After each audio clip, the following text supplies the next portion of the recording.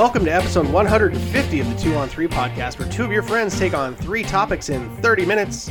I'm Ty, and you can find me longing for the salad days of the internet on Twitter at SEATJK, and with me as always is Chris. Where can we find you lamenting the days of internet past, Chris? You can actually find me avoiding salad altogether at CD Villasenor. I don't know. Do I get nostalgic about the old internet times? No, not really. I do. Do you do the simpler days? I like bandwidth. Would you like to have all this bandwidth and then the simpler internet? I would like people to stop using bandwidth to mean anything but actual bandwidth, because I had a networking thing I had to deal with today, and I needed to search our Slack, and let me tell you what, the shit was difficult to find because you search bandwidth, it's everywhere. Because it means my attention, it means my workload, it means my everything, and it means technology bandwidth. Yes, I'm talking specifically about megabits over an internet connection. Would you like big data pipe, but whatever lame builds of internet sites? I don't know what you're... I think my problem is I generally prefer to read, and now everything wants to be a video, and I'm like, this is not what I want. I get you. I get you. Stop making... I don't want to watch your 15-minute video. I need a list. All right. Well, this week, we're going to begin to take stock of the year that was in 2020, and doing so in a way that might help you get through the remaining months of waiting for a vaccine, but probably not the one from Pfizer. Thanks a lot, Donnie. Before moving on to a new semi-recurring segment about the misadventures of the overmatched, and we'll close up with Twitterati being overreactive on social media. Specifically in segment 1, we'll look at the top 10 TV shows of 2020 by the numbers, put together by the TV staff at Uproxx. In segment 2, we're going to have our first installment of The Moron Chronicles. And finally, segment 3 will be an examination of notable overreactions on Twitter, because one of your hosts got mildly harassed for asking a good faith question this week and felt inspired to feel better by finding the ways it could have been a lot worse. Beyond the buzzer, we'll pause for dad jokes of the week before heading to the OT, where we're going to find out what words we might say incorrectly, intentionally, or otherwise. Interact with the show on Twitter at 2on3pod, or hit us up via email at @2on3pod.com. You know how much we love to hear from you. But before we get to that, Chris, I have to ask you, do you remember the first time your kids lied to you about something important? So, hilariously, my daughter, when she was young, had this very sort of vivid imagination and would tell other people stories about our family that weren't true. Like all the time. A classic. Like all the time. Her life just wasn't that wasn't interesting enough, so she would spice it up. And we would come across people like we'd never met before. It's like, oh yeah, you're a teacher or something like that. And said, we had no idea that she had an older sister, and we're like, she doesn't. It's like, oh well, she told me very clearly she did. No, she didn't. She and that sort of led into sort of some basic, some basic you're in trouble. Let's just lie. which we had to straighten her out on. All right. Well, I was thinking more in terms of straight up deception, because my 8.5-year-old has decided. Well, we recently discovered that she had been essentially cutting virtual class. She had been getting on the Zoom and then just going over to the browser and cranking up the YouTube. And I discovered this because I just happened to be in the room the other day while she was reacting to her teacher. I could hear the teacher asking the questions. And then I heard my daughter respond in a way that was incongruous to what the teacher had asked. And I was like, that's odd. Usually she's really engaged. Like when I've been down there before, she's actually kind of bossy on the call, right? Mm-hmm. Very engaged, too much so probably. And I was like, that's weird. I didn't think too much of it until then the next day you get a note from the teacher. She's like, lately... your daughter has not been, her camera's been off, and when I ask her a question, it's like she's not paying attention or she doesn't understand what's going on. She doesn't, she just tells me that she can't hear me, or so I've been doing a sound check with her, but it doesn't seem to be, anyway, she's like, look into it if you can. And I'm like, what? And so, yeah, I went into the internet history, and she's just firing up YouTube during class and watching it instead of listening to the teacher for 2 solid weeks. she's ready. She's totally ready for corporate America. Oh she's my God. She's ready to work in in the big wide world now. And it's Good one of for those her. things that just snapped everything back into focus because I'd realized that over the last couple of weeks, her assignments, like she had been really good about self-study and doing really well. And like just lately it had been much more difficult. I was like, why is this so hard for you suddenly? Mm-hmm. And she was even doing it during like her advanced math class. She was just, okay, I'm connected. Now I'm out. She discovered tabs. Yeah. That is hilarious and shock. Here's the thing, kids, obviously they're always looking for, they're looking for the easy way out, right? And remote learning is nothing but easy way out. It's just a whole buffet of easy way outs. Like, I don't have to do this, I don't have to do this, I don't have to listen, I have no accountability. Mm-hmm. And kids just are like, okay, I don't know, it's not a surprising outcome. It was just, obviously disappointing. And, that I felt bad. I get offended on the teacher's behalf, right? The teacher is, especially our older daughter's teacher, is very tech savvy or has made herself very tech savvy and is really making a point of trying to make this a useful experience. Mm-hmm. And so I was just, mad at that she would disrespect somebody's hard work like that. And then, I think what really got to me is I realized that sometime not too long ago, I had been, reinforcing to her that I was very proud of her for being so autonomous and letting it, helping out and doing her part. We've talked a lot about doing our part, right? And when it comes to behavior and getting through this tough time, and just that she would let me just sit there and say that. I'm like, oh yeah, you're welcome, Dad. And just lying straight to my face. I think that, again, since your kids are younger than mine, my kids have been pretty good about staying engaged enough with their schoolwork to Sure. like get good outcomes. I can't imagine if they were in third grade. Is that what it is? Third grade. They just need to be kept on the path. Now, you're just gonna have to watch her just slightly closely. Oh, we had to reconfigure the seating. You had to exactly. Yep. It's like all those little things. It's like, you know what? You wandered off the path. I'm just gonna guide you back onto the path. There's like, there's no hard feelings. I get it. You lots of hard feelings. I don't think it's like you discovered something and you got away with it for a little bit, but here's the deal: you're not getting away with it now.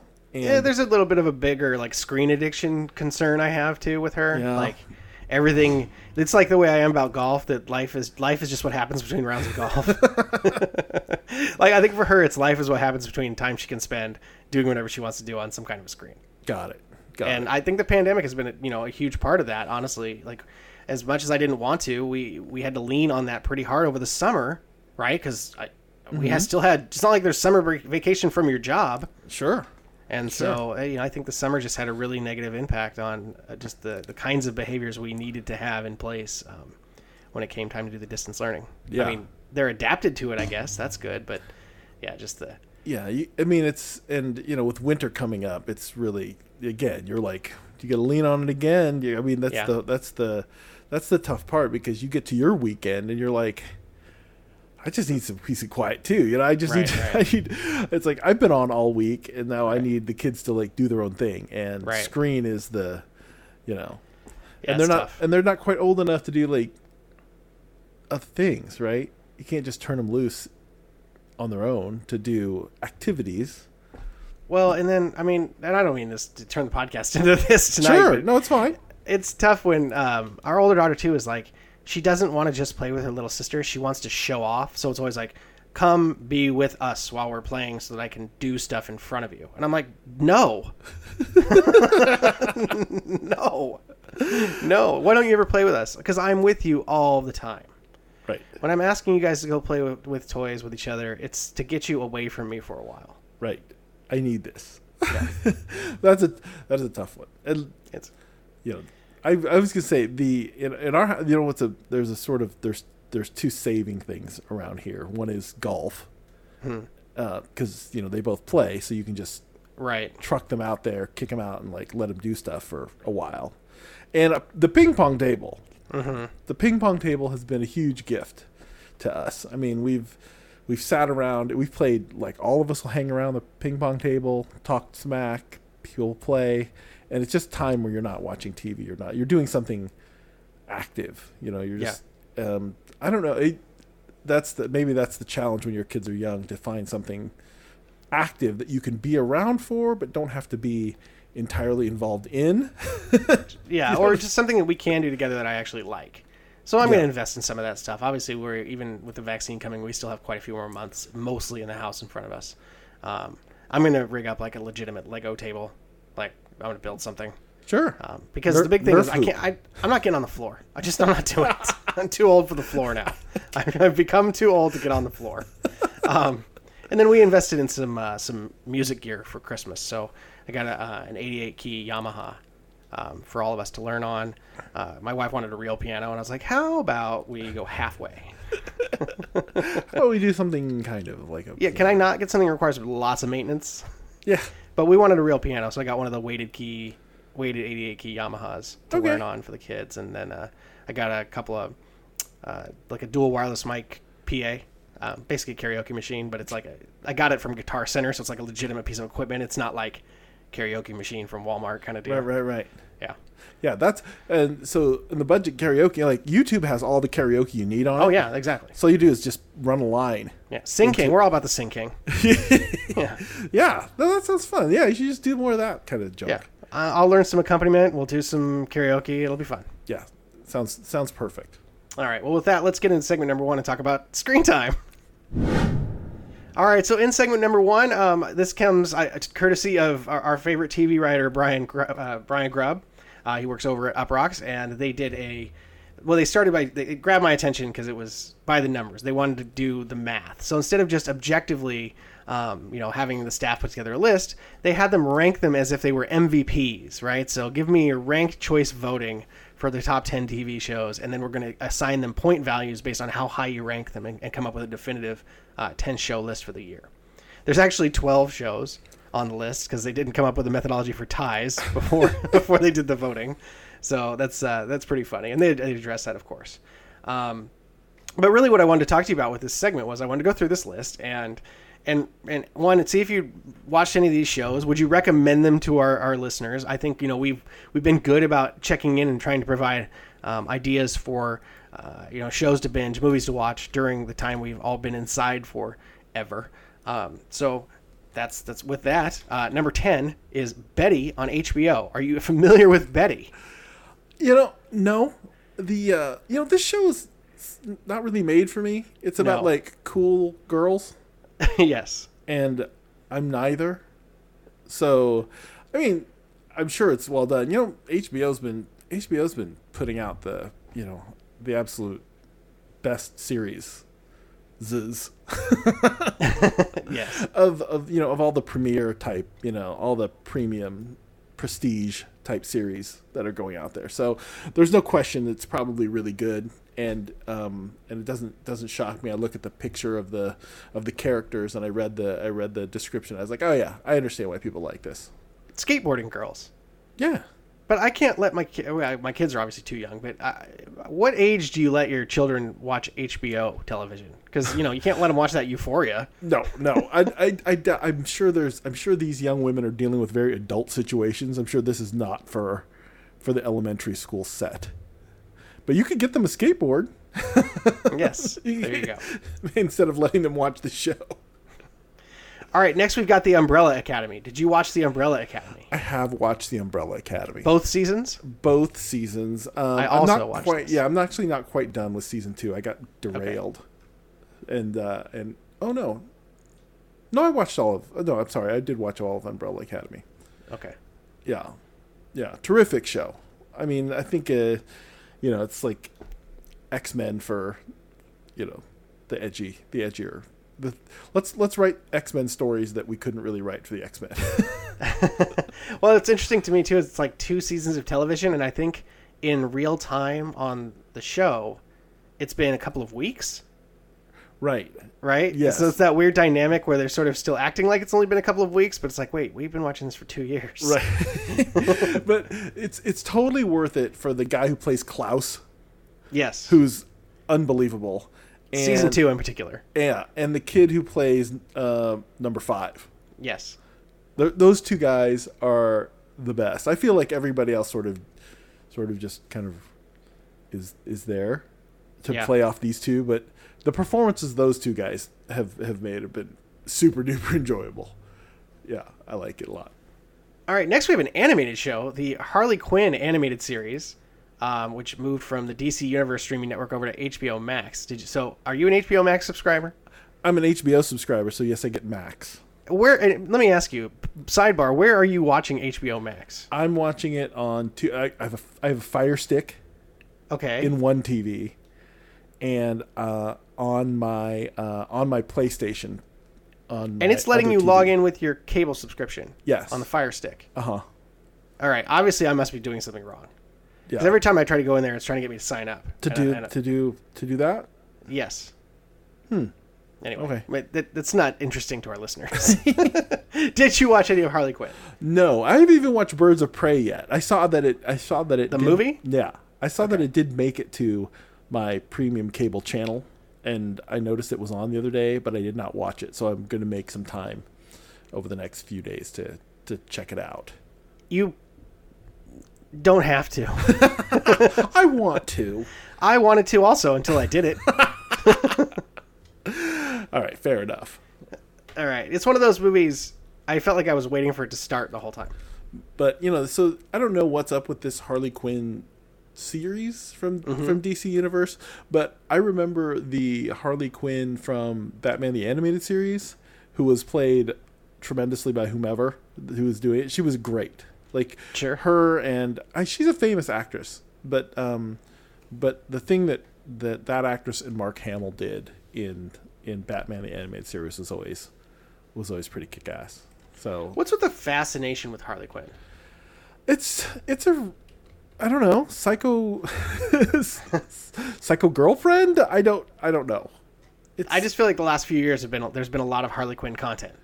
Yeah, I mean, she's just a less malevolent Joker, right? She just, she's a lot of the charm of the Joker without the mass homicide, which maybe makes her a little easier to serve up. All right, I happened to look up who did Harley Quinn's voice while you were talking, and it's a woman named Arlene Sorkin, who I don't think I could place. It seems like she was on Days of Our Lives for a long time. Yeah, she was on Days of Our Lives. She was on Days. Other than that, she was on Days of Our Lives when I was in college. That's why I know her.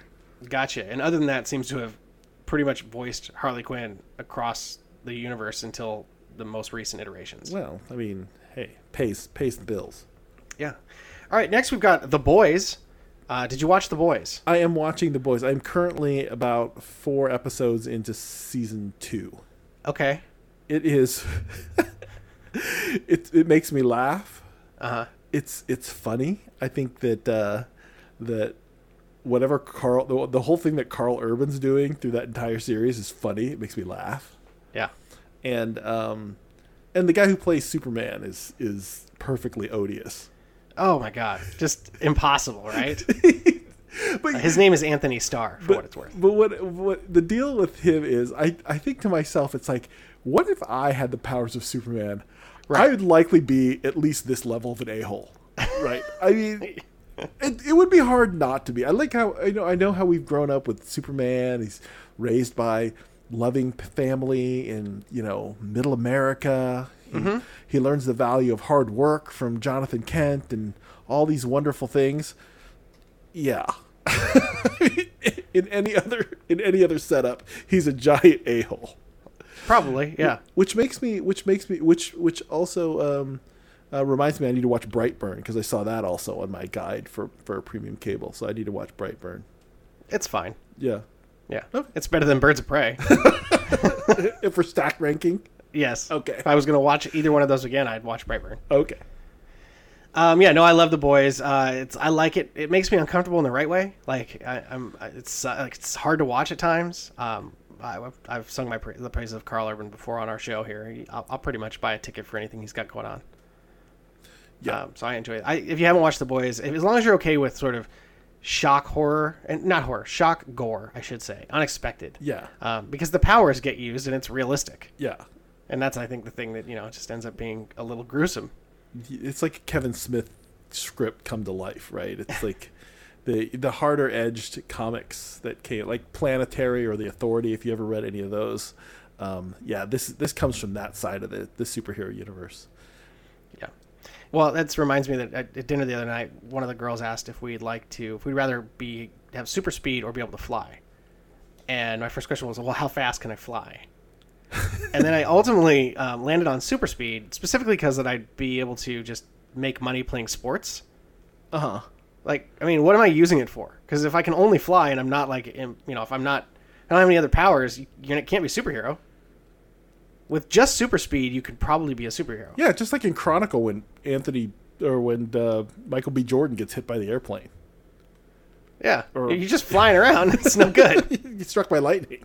Yeah. It's like, it's just like you're just a dude flying around. It's a bad deal. Yeah, if you're not invulnerable, you're just a meat bag. Yeah. We'll go. Yeah. We should go into. We'll do the downside of superhero powers at some other point. I'll write that down. We'll do okay. Because I have very many perspectives on this. All right. Next, we've got The Crown. I have not watched any of The Crown, and I don't think I ever will watch any of The Crown. My wife is watching it, so I've watched it in spurts, like here and there. Yeah, they really kicked Prince Charles in the balls this season. I heard that. Which is, but it's fictionalized. It's just a fictionalized account of the royal family. I don't know. It's pretty. Yeah, I hear good. they're upset about it. Whatever. What do they care? But I don't know. It seems well made and well acted. It's just I'm just in and out of it. I've watched maybe 2 or 3 episodes of whatever, how many there are.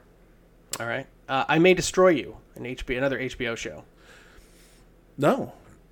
Are you aware of it? Not really. So this is one of those shows that I wanted to, or was at least partially interested in, but honestly, it was clearly based around like this woman being assaulted in the beginning, and I just wasn't up for it. Yeah. We'll just run long. Who cares? There's this whole. I was reading this article the other day that people are rewatching much more than discovering new shows right now, simply because from an anxiety standpoint, it's much easier to crawl in with a story that and you know how it's going to end, and you can just sort of wrap yourself in it and just enjoy it because you know what's happening. But the additional anxiety of watching shows where there's a lot of tension and and they're well told stories, and people are finding that too uncomfortable and they don't want to take it on, and I totally understand that. I think it's the kind of thing I would like to watch when it comes around, and I'm sure it's on demand if I feel like if we get to a point where I'm up for that kind of material. But it looked like it was well done. It looked interesting to me, and then I just was like, I don't want to deal with this woman trying to piece her life back together after it's been destroyed. Right. I just don't. And I know it's more than that. It's just the way it was presented in the original marketing. Yeah, and again, it's it's likely well made and good, and but do you want to take that? Do you want to take that on? All right. Well, speaking of well made, next we've got The Queen's Gambit. You watched? Are you on the Queen's Gambit hype train? It is this month's official show of Facebook, where everyone types, "Oh my God, Queen's Gambit." And then everybody types. Then there's 50 comments like, "Oh my God! Oh yes! Oh, this is the greatest!" Blah, blah, blah. It's like, okay, I don't know. I'm not on board with the Queen's Gambit yet, but it's fine. I like chess. It's fine. Right. It has it. Look, I went in on this on Twitter a while back because I'd been holding this opinion for a while because everybody's going off about how good it was, and it happens to be the one you ran into that looks great and is well acted and well executed, and is there and is entertaining, but it's not spectacular. It is not. I mean, my thing was if you loved Mr. Robot, you'll probably love The Queen's Gambit because there's a lot of staring. Half the show is centered around the lead bugging their eyes out. That's half there's so many scenes where I'm like, how long do I have to look at this? Cut it already. It's 15 seconds of staring. Yeah. You ever see the movie Waiting for Bobby Fischer? Yes. Yeah, not since it like the Joe Mantegna. He's like a young Joe Mantegna. Anyway, that's a really good chess movie, and it's the only other chess movie that I really know. But if it's like that, if it's that good, I'd probably enjoy it. But I don't think. I think it's more. I think it's something else. It's it has really good high points. Like some episodes are really good, and Yeah. others there's just long. There's really good points with a lot of filler. That's all. There's just a lot of stuff where like you could cut this down a little bit. I don't need this much of this. Got it. Next, we've got How To with John Wilson, which I'm not familiar with at all until I read this article. It's just, I'm not even sure what it's about. the explanation doesn't really make any sense. Like, it doesn't really describe what the show's about. He's an interesting looking guy. Okay. I don't know. I'm sure it's just off the wall kind of. All right. If you know about How To with John Wilson, let us know. If you liked it, let us know. I forgot it was on this list since the first time I reviewed this, frankly. I was like, oh, crap. All right. Next, we've got Lovecraft Country. Did you watch Lovecraft I Country? watched the first 2 episodes and then got lost, and then not lost, but I got away from it, and so I need to loop back. I liked it. I like where it was going. So yeah, I heard it takes all kinds of weird ass like turns and stuff like that. I've been trying to stay away from the big spoilers, but you can't not see some of the stills and stuff like that. So yeah, I'm gonna get back to this. Yeah, there's a lot going on. There's Yeah, it's I can't really even explain it. yeah, I think that's what most people are saying. They're just like, I can't explain it. I recommend it, but at the same time, I don't think it was as good as I wanted it to be. Yeah. And I think it's because I wanted it to be Watchmen. Right. Yeah. And just because, you know that it's been almost right now, like a year since we last watched an episode of Watchmen. That was the last one was on the 15th of last year. What a good series. It's sad. A year has passed. We're almost done here. So we've got third to last, Better Call Saul. No, I didn't even watch Breaking Bad. That's how terrible a person I am. I don't know. You're missing out. I'm sure I am. Again, billions of people can't be wrong about loving Breaking Bad, but I just sort of missed it. And it's how many seasons? Breaking Bad? Yeah. Off the top of my head, I think it's 5 or 6. Yeah. See, I can't, I can't even watch the shows that I want to watch that are short, like short seasons. Like I can't. Breaking Bad's not an onerous watch, though. Yeah, but it's how many episodes, and it's 40 minutes an episode. I mean, I could turn it on and let it run, but then I wouldn't be watching it. You know what I'm saying? Mm-hmm, mm-hmm. Yeah, I haven't. It's funny that I haven't really had. I don't know what you would call it, time. I haven't devoted a lot of time to just sitting down and watching TV lately. Mm-hmm. That's just so. I have limited windows. I highly recommend for Better Call Saul. I did not enjoy watching it week to week, so I stopped and just let it record. Uh-huh. And I watched the whole, like 2/3 of the last season, like in 3 nights, and that was a much better way to watch it. Yeah, I like Odenkirk. Yeah. Odenkirk's always welcome in my house, and it feels like the story's moving a lot faster when you're binging it. Because it is, these shows are a little, they can be plotting. Yeah. Yeah. Number 2, Ted Lasso. So Ted Lasso is like right in my wheelhouse, but it's on Apple TV Plus, so I'll never see it. But I'll never know. Exactly.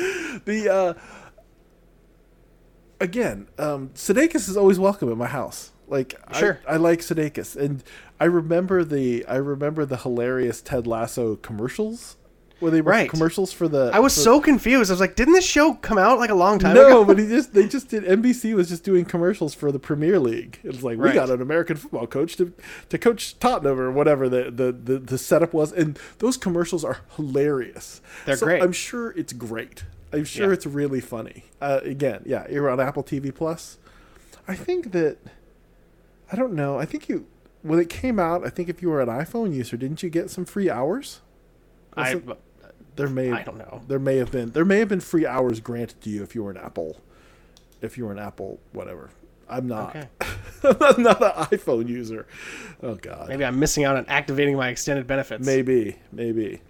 All right. Lastly, we've got What We Do in the Shadows, which is one of these shows that I've seen 1,000 promos for and have never even deigned to consider watching. I'm sure it's funny. Now, I actually watched the movie that came out in 2008, 2007, 2008, the Taika Waititi, Jermaine Clement, like just a bunch of guys with tremendous New Zealand accents being vampires. That movie is hilarious.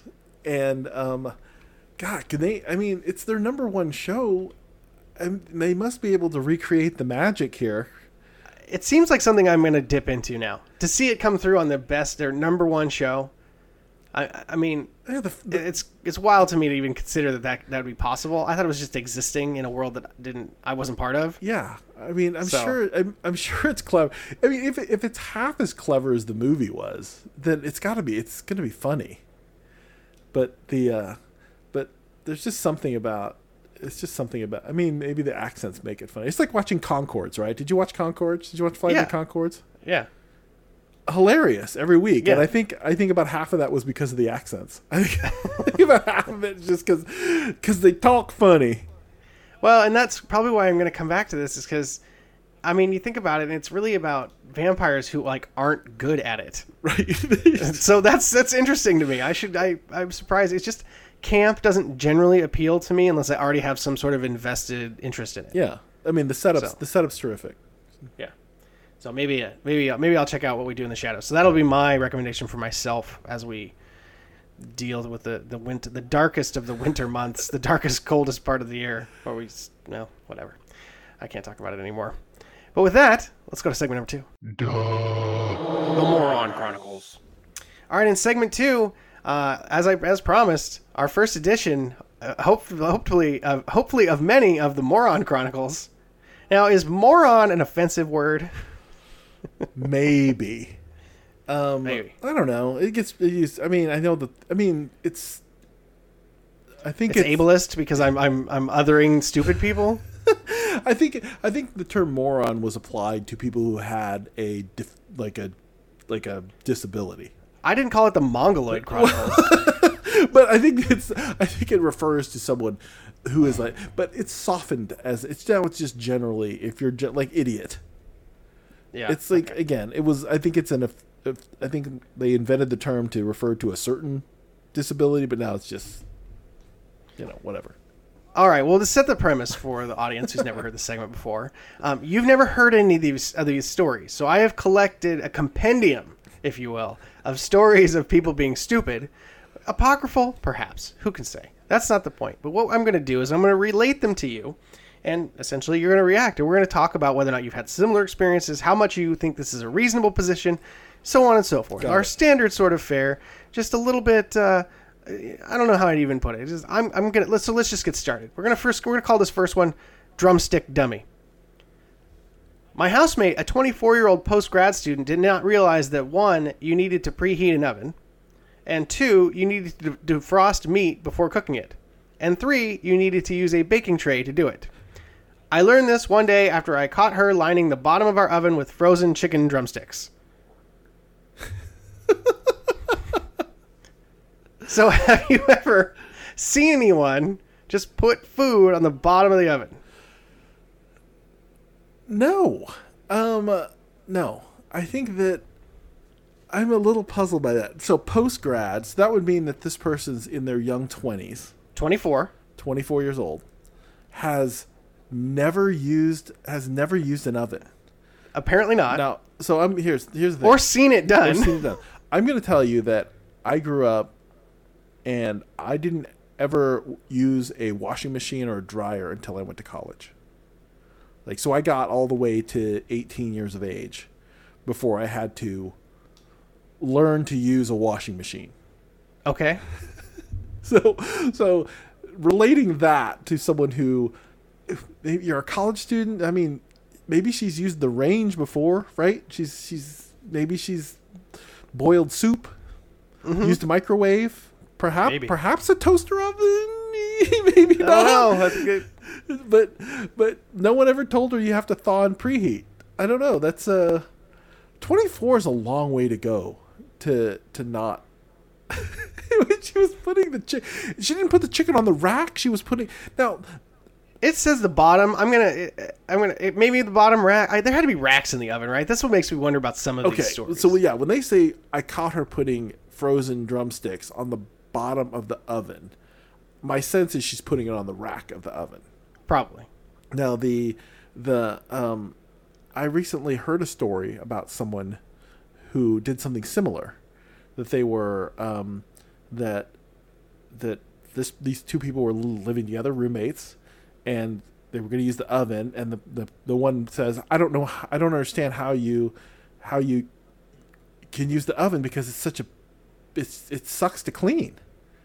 He's like, well, you don't have to clean it every time you use it. He says, well, I don't understand. This person was cooking like meat in the oven, just on the rack, like not like in a grill, like not in a pan. Like they wouldn't put like a baking sheet on. They were just taking the meat and putting it on the rack, and it would just drip all over the bottom of the oven, and then they would clean it up later. Like they have to clean it up. So you gotta wait for it to cool down and take the racks out. Which is why this person was like, I don't know why does anybody ever use the oven? Because it's so hard to clean after you use it. I hate cleaning appliances so much. I use probably more foil on things that I should. Like I'll line a baking tray just because I don't have to wash it afterwards. Oh, for sure. Like, who am I? Like Gordon Ramsay. Like, you watch those cooking shows where they like put stuff like directly on the trays. And yeah. It's like, who does that? Only people who have other people to wash their shit. Yeah. Behave like that. I used to do it, and then I was like, this sucks. No, man. Foil is your friend. But all right. Oh, sorry. I just feel bad that someone could go like a quarter of a century and not understand how a basic oven works. It's interesting that that's possible. It just missed her. She's obviously dedicated her life to academia. She's you find that a lot of people who are smart in school just can't fucking get their I went to a high school with an astrophysicist who couldn't have made a hamburger helper. Right. So right. And then there are people who are whiz handy at everything and just can't do school. Yeah. Yeah, I get that. All right. You ready for the next one? Bet. This one is called The Spanish Speaking Baby.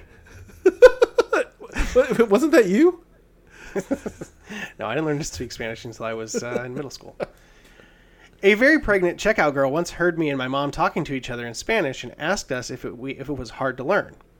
Well, this led to quite the conversation. Apparently, the baby's father was from South America, and since he had gone home for good, she was afraid she wouldn't be able to understand the baby. After an awkward pause, my mom and I explained to her how the baby will speak English because that's what she speaks, and it will learn from her. She didn't seem relieved, so I don't think she believed us. Well, all she'd have to do is hear me try to speak Tagalog, and that would put her right at ease. Because Lord knows, I only speak Tagalog to mock my parents. Mm-hmm. Like, that's the only reason I would do it. And how much of the continent of the Philippines, or the country rather, okay, well, I just said that. How much of the country of the Philippines actually speaks Tagalog? It's a lot. It's like the northern part. They're like a 1.4 billion languages that get, like dialects that get spoken in the Philippines. Because I had a friend, a very white person, mm-hmm. who did his Mormon mission in the Philippines, and he had to learn the language. Yeah, and but then I learned later on that it maybe it wasn't as widely spoken in the country as I had realized. Yeah. So in the Manila area, in the northern part, that's where you speak Tagalog. My mom comes from the southern part, and she speaks this dialect called Visayan. And it's funny because there would be times where my mom and another friend of hers who would speak Visayan to each other, and they'd be speaking, and it sounds like Tagalog to me, but you know how it has the same sort of cadence and whatever. And then I'd look at my dad, he goes, I don't know, I don't speak Visayan, which was hilarious to me. It's like, yeah, well, I don't know, they speak a different language. Okay. I like this idea though, that I want to know, like, some of these things, like, did you just never think about it? Like, it just never occurred to you how a child learns to speak because maybe you're an only child, you didn't have any younger siblings, so you've never really seen it done? Yeah, I don't. Yeah, that this woman at the grocery store would not understand that just because her child is of Hispanic descent wouldn't just pop out speaking Spanish. Yes. I don't know. I mean, it's obvious she probably sat up nights thinking about it. She was obviously worried about it. Clearly. I mean, and there is like a tragedy buried in this story where, like, wait, so the baby's father is from South America, got you pregnant, and then pieced out back to South America right, forever? Right. And, she's a simple girl. A simple small town girl, and maybe she doesn't have that much support, and she just thinks, sitting up at night thinking, God, how am I going to understand my Spanish-speaking baby? I feel bad for her now. She must be scared out of her mind. Probably. Hopefully everything worked out okay. think- Probably when the baby, didn't speak Spanish, Right. she was like, "Oh, okay, we're going to be all right." When the baby came out and didn't speak anything until they were I don't know 3. I don't know however long it takes them to. Maybe she tried to learn. Though. Maybe. She might have taught the baby Spanish. It was a self-fulfilling prophecy. Yes, she felt like she had to learn it, so then she only spoke to the baby in Spanish, and then the baby learned to speak. And the baby Yeah. grew up speaking Spanish, and she was right the whole time. She was glad she prepared so well. All right. All right, we have time for, I think, one more. This one's called I Have the Receipts. My friend, who was pushing 40, had literally never paid a bill before. She had gone from living with her parents to living in a dorm to living with her parents again until she got married. Then she got divorced and was living on her own for the first time. I got a text from her asking if my power was out too. Then she realized it was just her. Her excuse was she never paid attention to the bills because she thought they were receipts and that the cost was included in her rent. Her water was cut off a couple of weeks later, and we had to talk about that too. How come my shit doesn't work? My phone doesn't Everything's work. turning off. My power doesn't work. My water doesn't work. My car. Someone stole my car. Someone repossessed my car. Unfortunately, this young woman has been done a horrible disservice by everyone in her life. Yes. A horrible disservice. Was never required to learn to live alone. It is not. This is not her fault. I'm gonna absolve her of. It's like she lived with her parents, and her parents never decided to teach her about what it takes to live in the world. Like, you have to save money, pay bills. Like, they never taught them that. Her parents never taught her. She got all the way to 40 and didn't understand how bills get paid. I think that's a terrible and sad story. Awful. What are the people in her life doing? Not helping out. I mean, I can only relate to this in the sense that I've been fortunate enough in the last couple of years to get to a point where pretty much all of my recurring bills are auto-paid. So Yes. things just pay themselves. And one of the reasons I did that was because I had a mileage card and I traveled a lot. So I wanted every dollar I spent to generate benefits for me while I was on the road, right? Yeah. So I set this up so that all my bills are paid by the credit card. But when you don't pay something, like you don't actually pay the bill for a long time, and then suddenly the service stops working, it can be really disconcerting because it's like, wait a minute, I don't even know where that is. I haven't logged into that website in 2 years. Right, when your credit card has to renew, like you have to update the expiration date. You're like, oh shit, what is going on this bill? What's going on this credit card?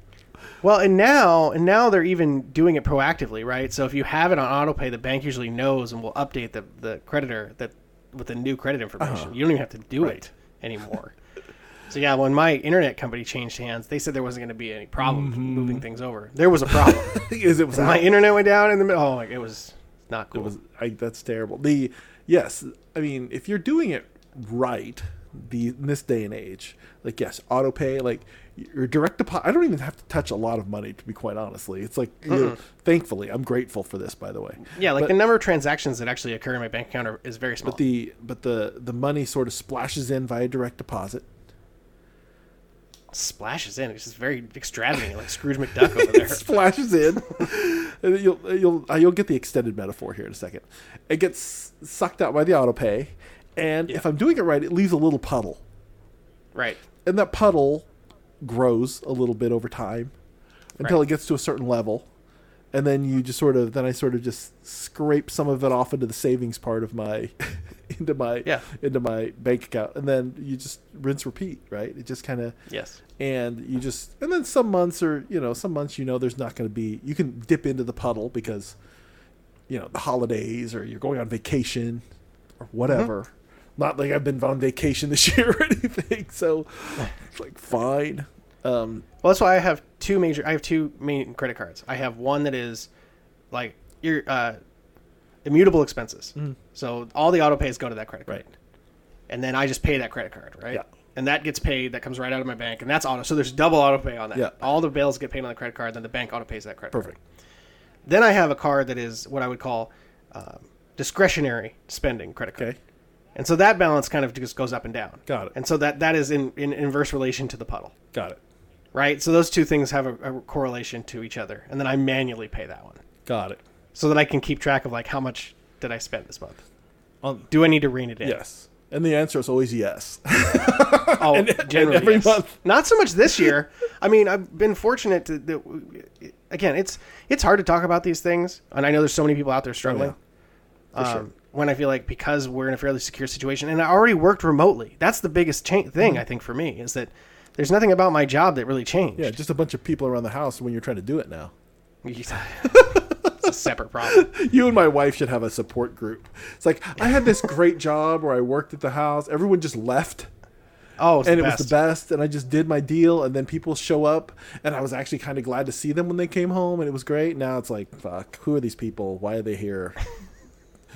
You know, they're killing me. They're killing me. Well, I hope everyone out there who is maybe struggling is doing okay. I know that doesn't seem like there's any relief coming, and I feel stressed about that every day.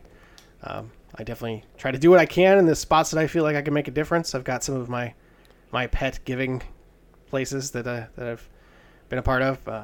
But anyway, I hope you're doing all right. And that was the first edition of the Moron Chronicles. Let's go to segment number 3. All right, in segment 3, I got yelled at on the internet this week. So set this one up for me. All right, so you and I have discussed in the past defund the police. Sure. And you said that you didn't like that, and you and I kind of discussed whether or not that was. I was like, well, that doesn't really mean. You're like, well, it depends on who you ask, and all those things were true. It's stuck around, and then now there was some scapegoating after the election about down ballot races the Democrats lost, saying that those kinds of slogans were hurting us. Obviously, Obama had something to say about it recently, where he said snappy slogans aren't getting it done. Now, Obama's lost a lot of the left for being sort of exposed as kind of a very neoliberal president, right? In their view, sure. Right? That wasn't really there for, like, the change thing was bullshit, right. That kind of stuff, right? And so there's an activist that I follow, who I followed actually since Ferguson, so for 4 or 5 years now. And I respect her a great deal. She has a lot to add to the conversation. And I had just noticed that the ACLU, of all sources, had moved to saying we need to divest from policing. So that means the same thing, right? It means we need to invest less money in the execution of policing our communities. Okay. But it's not defund the police, which sounds confrontational. Okay. And so what she was saying was that you should listen to the people that are creating the slogans, because they're the ones that are setting the tone, not the secondary, filter where it's the people telling you what it means. But that's not really how messaging or marketing really works. So all I did was ask, hey, I happened to see, and I just replied to a tweet where she had said that about the defund the police slogan, and I had said, I saw the ACLU it was using this language instead. Do you think that it's not meaningfully different, but it does seem like more palatable for people who might agree with you on the issues, but do balk at the way it is presented to them. And just immediately, I don't know, some asshole, and I shouldn't even bother to engage. I know better, but I can't help myself sometimes. Stop worrying about slogans. That's not the fucking problem, or whatever the hell he said. Yeah. And my point was simply like, I should just bring up the thread, because he at some point accuses me of like peddling divisive rhetoric. And I'm like, what the fuck are you talking about? I didn't offer an opinion. I literally just asked a question of someone who is much more knowledgeable in this area than I am about whether or not this might be a good way to approach it, because I know for a fact there are people I've spoken to who would agree with me that the police are too militarized, don't do enough de-escalation, that the social work should not have anything to do with law enforcement, that traffic stops probably don't necessarily need to be handled the same way. All the different little things you might say about policing. But you get to defund, and they're just like, well, no. Right? Because it's sort of, it sounds like, it reads to people like supporting the troops. Yeah. Right? No, that's exactly how it reads, right? Right. I mean, we spent most of before George Floyd, or before, like, we were celebrating first responders. Like, it's a common thing, to celebrate first responders. And then it became, then the police ended up on the other side. Like, it's like, we love these first responders. But these first responders, the police, you go over here. You stand over here in this other side. On this other, you stand on the other side of the fence because we don't want to celebrate you anymore. Yeah. Anyway, I got told I was missing the point because and then I went and looked at his timeline. It was very clear what his position was. If you don't support defund the police, or if the language is the problem for you, you don't support it, and you're just using that as an excuse, as cover fire, basically. I'm like, not everybody sees the world in black and white. Yeah. It may make sense to change the messaging if you actually want to get it done. And I made these points, and I just I want to that's me pushing divisive rhetoric. Yes. And then I was like, he's like, so stop talking about the messaging. You're wasting time. You're doing Obama's work by continuing to talk about the messaging. What time am I wasting? Who's wasting time? I like the fact that doing Obama's work is now a pejorative. What the hell does that mean? You are doing Obama's work. And I had even said in the thread, like, I've talked about the issues, exactly what I just described to you. I've talked with people about the issues, and then when we get to the slogan, they're out. And so and then I finally was like, look, the best way I can have an impact is to influence people in my circle. And if that means I change the way I talk about this to make them more on board with what, the outcome that I want to see, or that you clearly want to see, I won't have wasted my time. And then he comes back again with, talk about the issues, stop talking about slogans. And I'm like, I've already addressed this. And that's where I disengaged. Right. It's like, now we're in a circle, and you're an idiot. Well, so I've got to go. The thing. And this is true of I find this to be true nearly across the board. We judge ourselves by our intentions, and we judge other people by their actions. This is the great divide of being a human. Like, I understand what my motivations are. I understand my intentions. I didn't. Right. I just was asking I was asking a question. I was interested in an honest answer.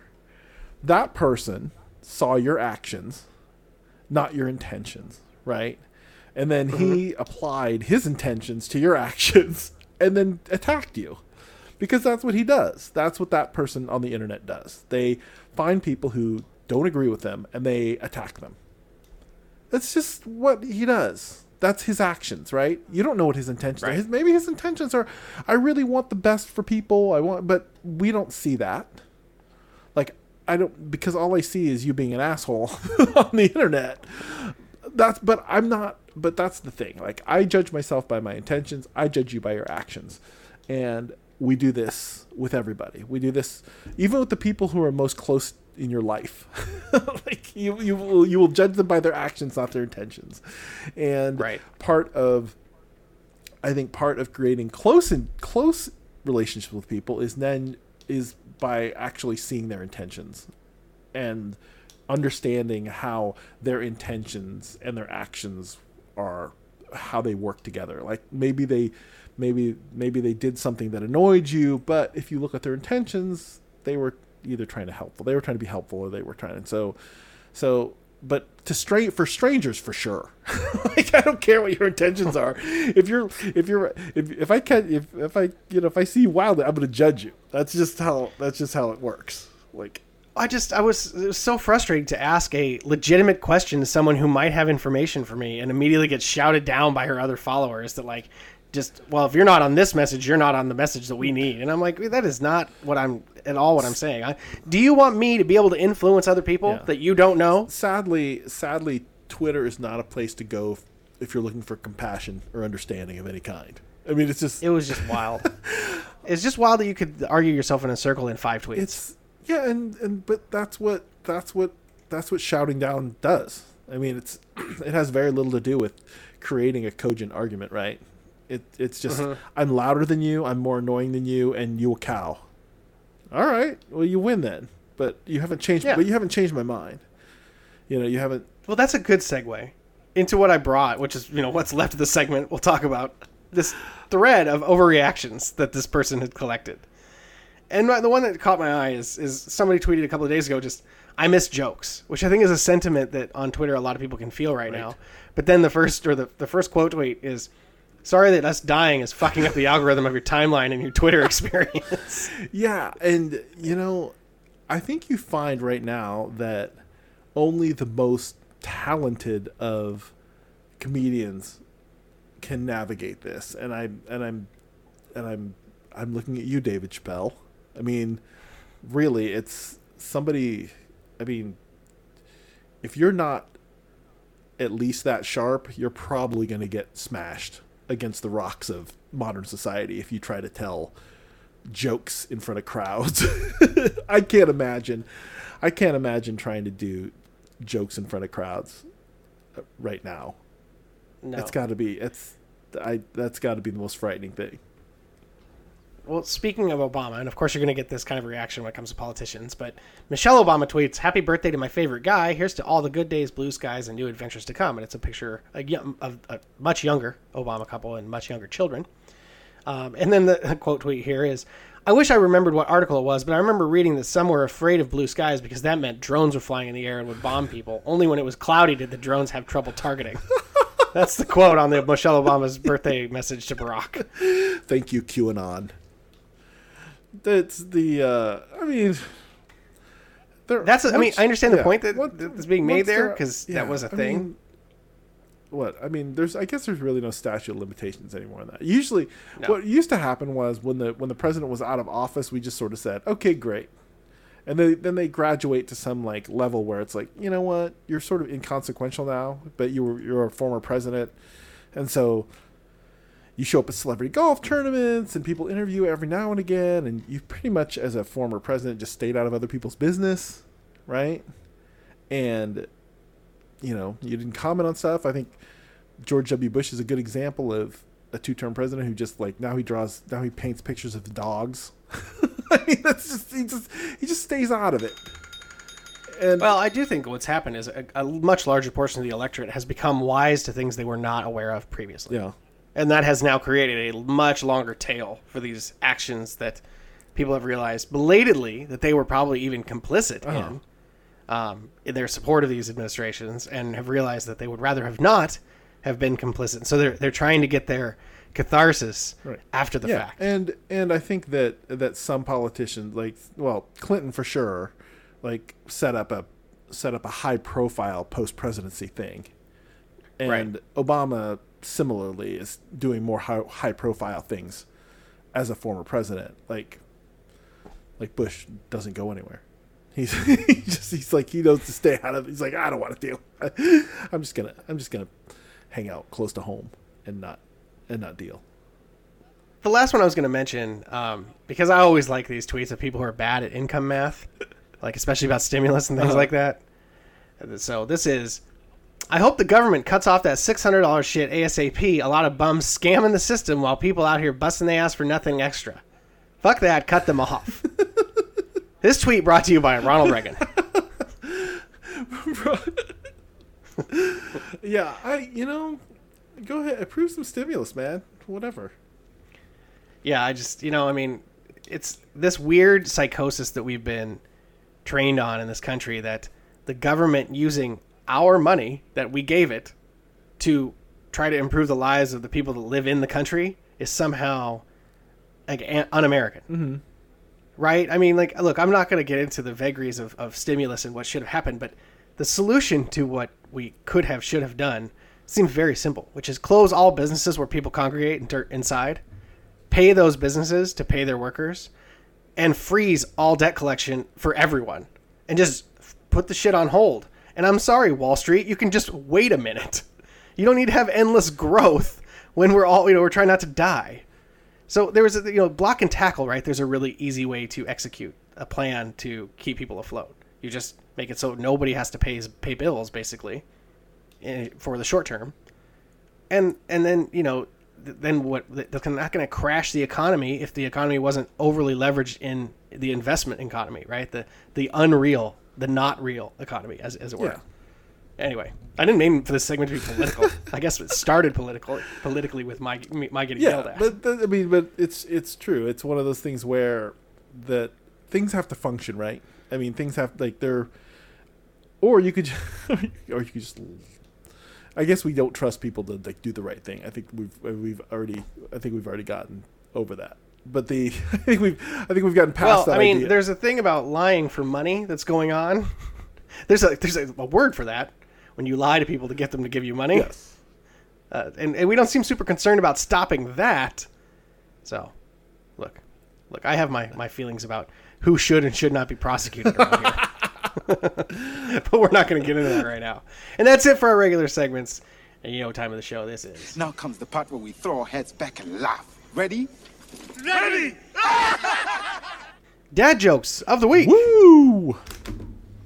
All right. I had a repeat this week from last year's calendar. Oh, yeah? So, and I think they're. You tell me if I sold this one already. It's getting hard to tell now. All right. What do you call snow that melts before it ever makes it to the ground? A snowflake. Like it's flaky, Sure. so it doesn't make it. Yeah. I don't know. It's not a good joke. I've just been to a very emotional wedding. Even the cake was in tears. That's the one I think was a duplicate. Oh. Okay. It seems familiar.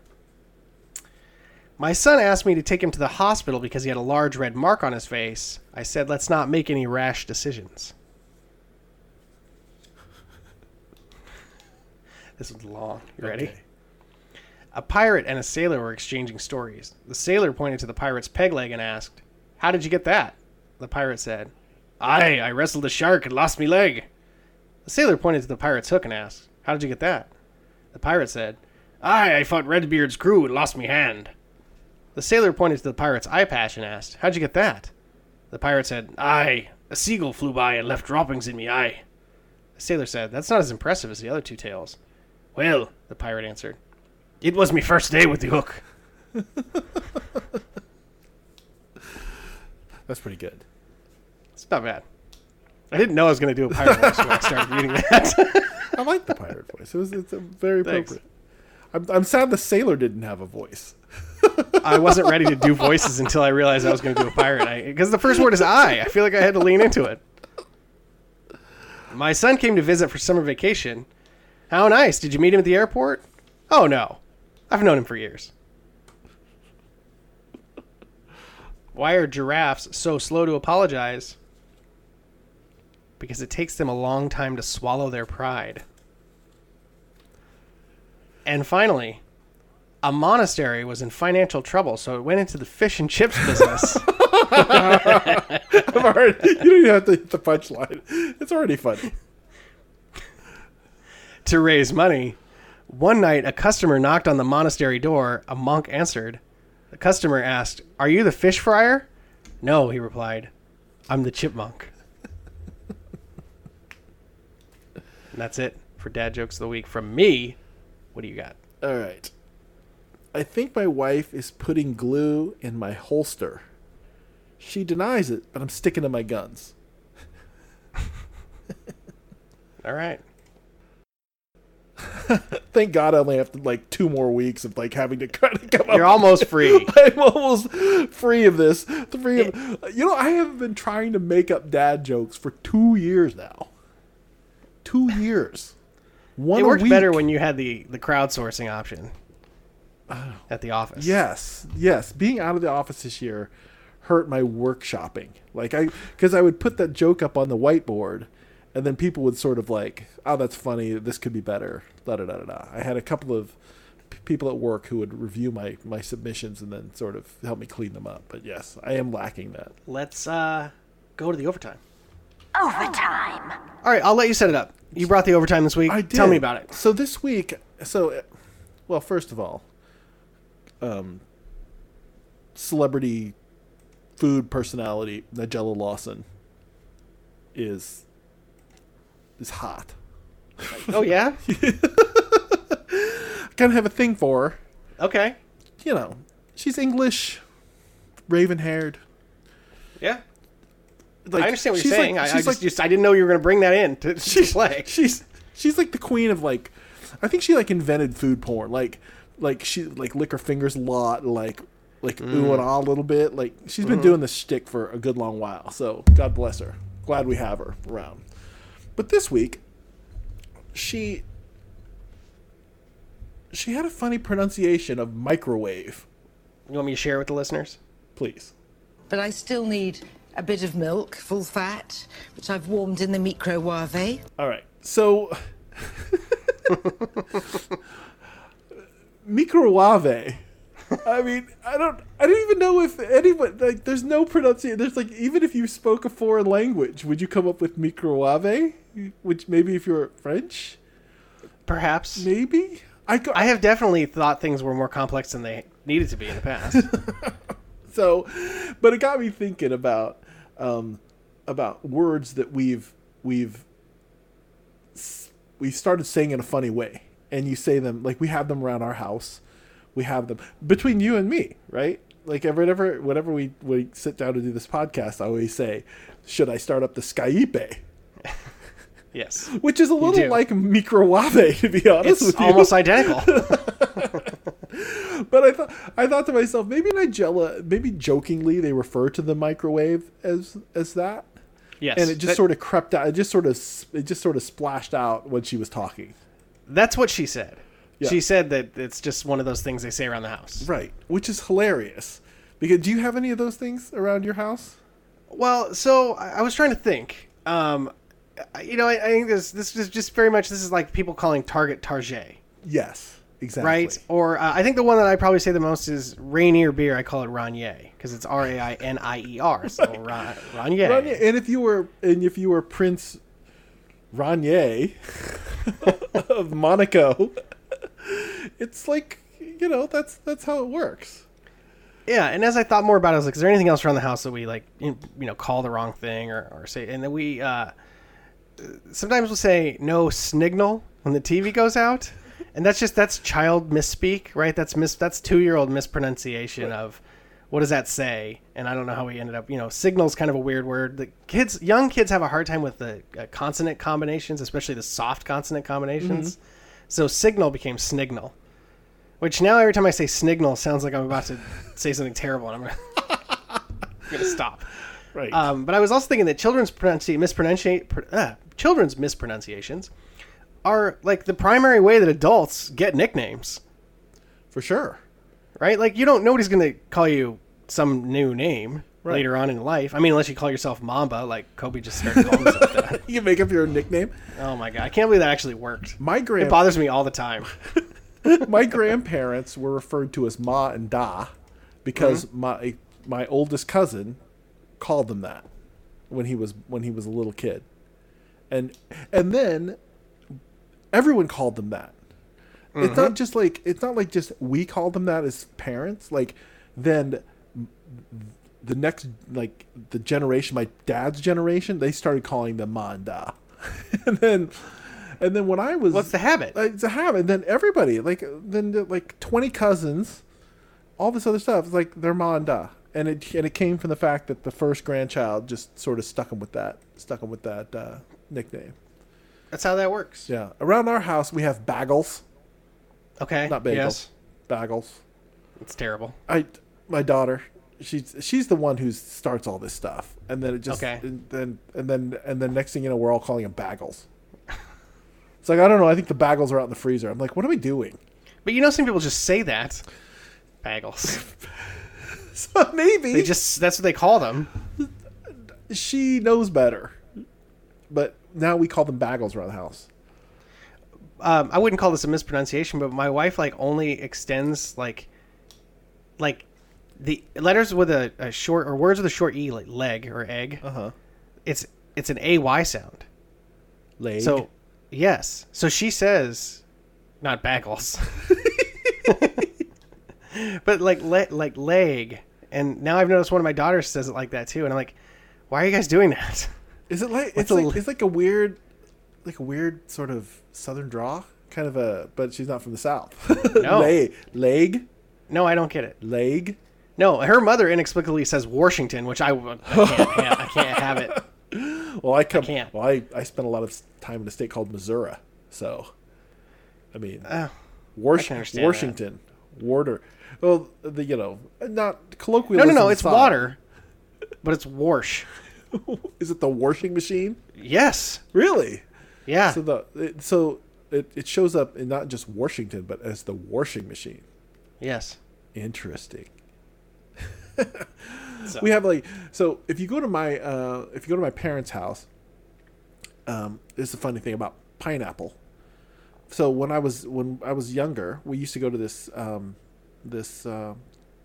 Asian restaurant, and we had this waiter we really liked, and he was the same waiter all the time, and he would say pineapple as pineapple. because he was from Asia and spoke Chinese. Anyway, pineapple. So if you go to my house and someone will say pineapple. People will refer to pineapple as pineapple. But my daughter, and again, her infinite wisdom around here, she refers to it as panoply. And I just want to strangle her all the time. But then I find myself saying it. And then it's like, oh, yeah, so it's panoply. You put the panoply. Well, and I'm like, God dang it. Because I understand that that's how she wants to process it. So I just say, oh, yeah, it's panoply. Like, what? What am I doing? I need to stop. It works too over time. Like how you slowly convinced me that the transition line was different than the one I'd been using for a year and a half for the dad jokes of the week part. Right. And like, yeah, exactly. I'm just gaslit over the whole panoply thing. It just happens. Well, I mean, Victor Crumb in the Harry Potter books calls Hermione Hermione, and so I call her Hermione, and it drives my daughter crazy. That's it go. And we refer to the Disney flying carpet classic as Aladdin around here. Okay. Because that's how they pronounce his name. For reals. Most likely. He's Aladdin. Not Aladdin. There's nobody named Definitely not Aladdin. There's nobody named Aladdin in the Middle East. His name is definitely Aladdin. But could you imagine Disney trying to market that? Can you imagine the outrage and picketing that would happen if you tried to market that movie as Aladdin? Might have been able to get away with it back when it came out. Today, not so much. Maybe today now you just get a lot of poor reaction. How about in 2000? Same people you always get poor reaction from. How about in 2003? For sure not. It could be. But anyway, if you're gonna To our eternal shame. if you're gonna refer to that around here, around my house, it's definitely Aladdin.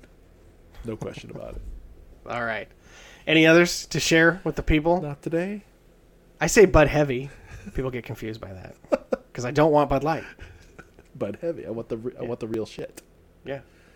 All right. Well, that's our show. Our thanks to all of you for listening to the 2 on 3 Pod, where we hope you're staying safe, staying healthy, and making do with this crazy holiday season. If you don't already, please subscribe and a review via your favorite podcast provider, and don't be shy about sharing your thoughts and suggestions for the show. We'll be back next week with more pop culture, life strategies, and existentialism. But until then, Panoply.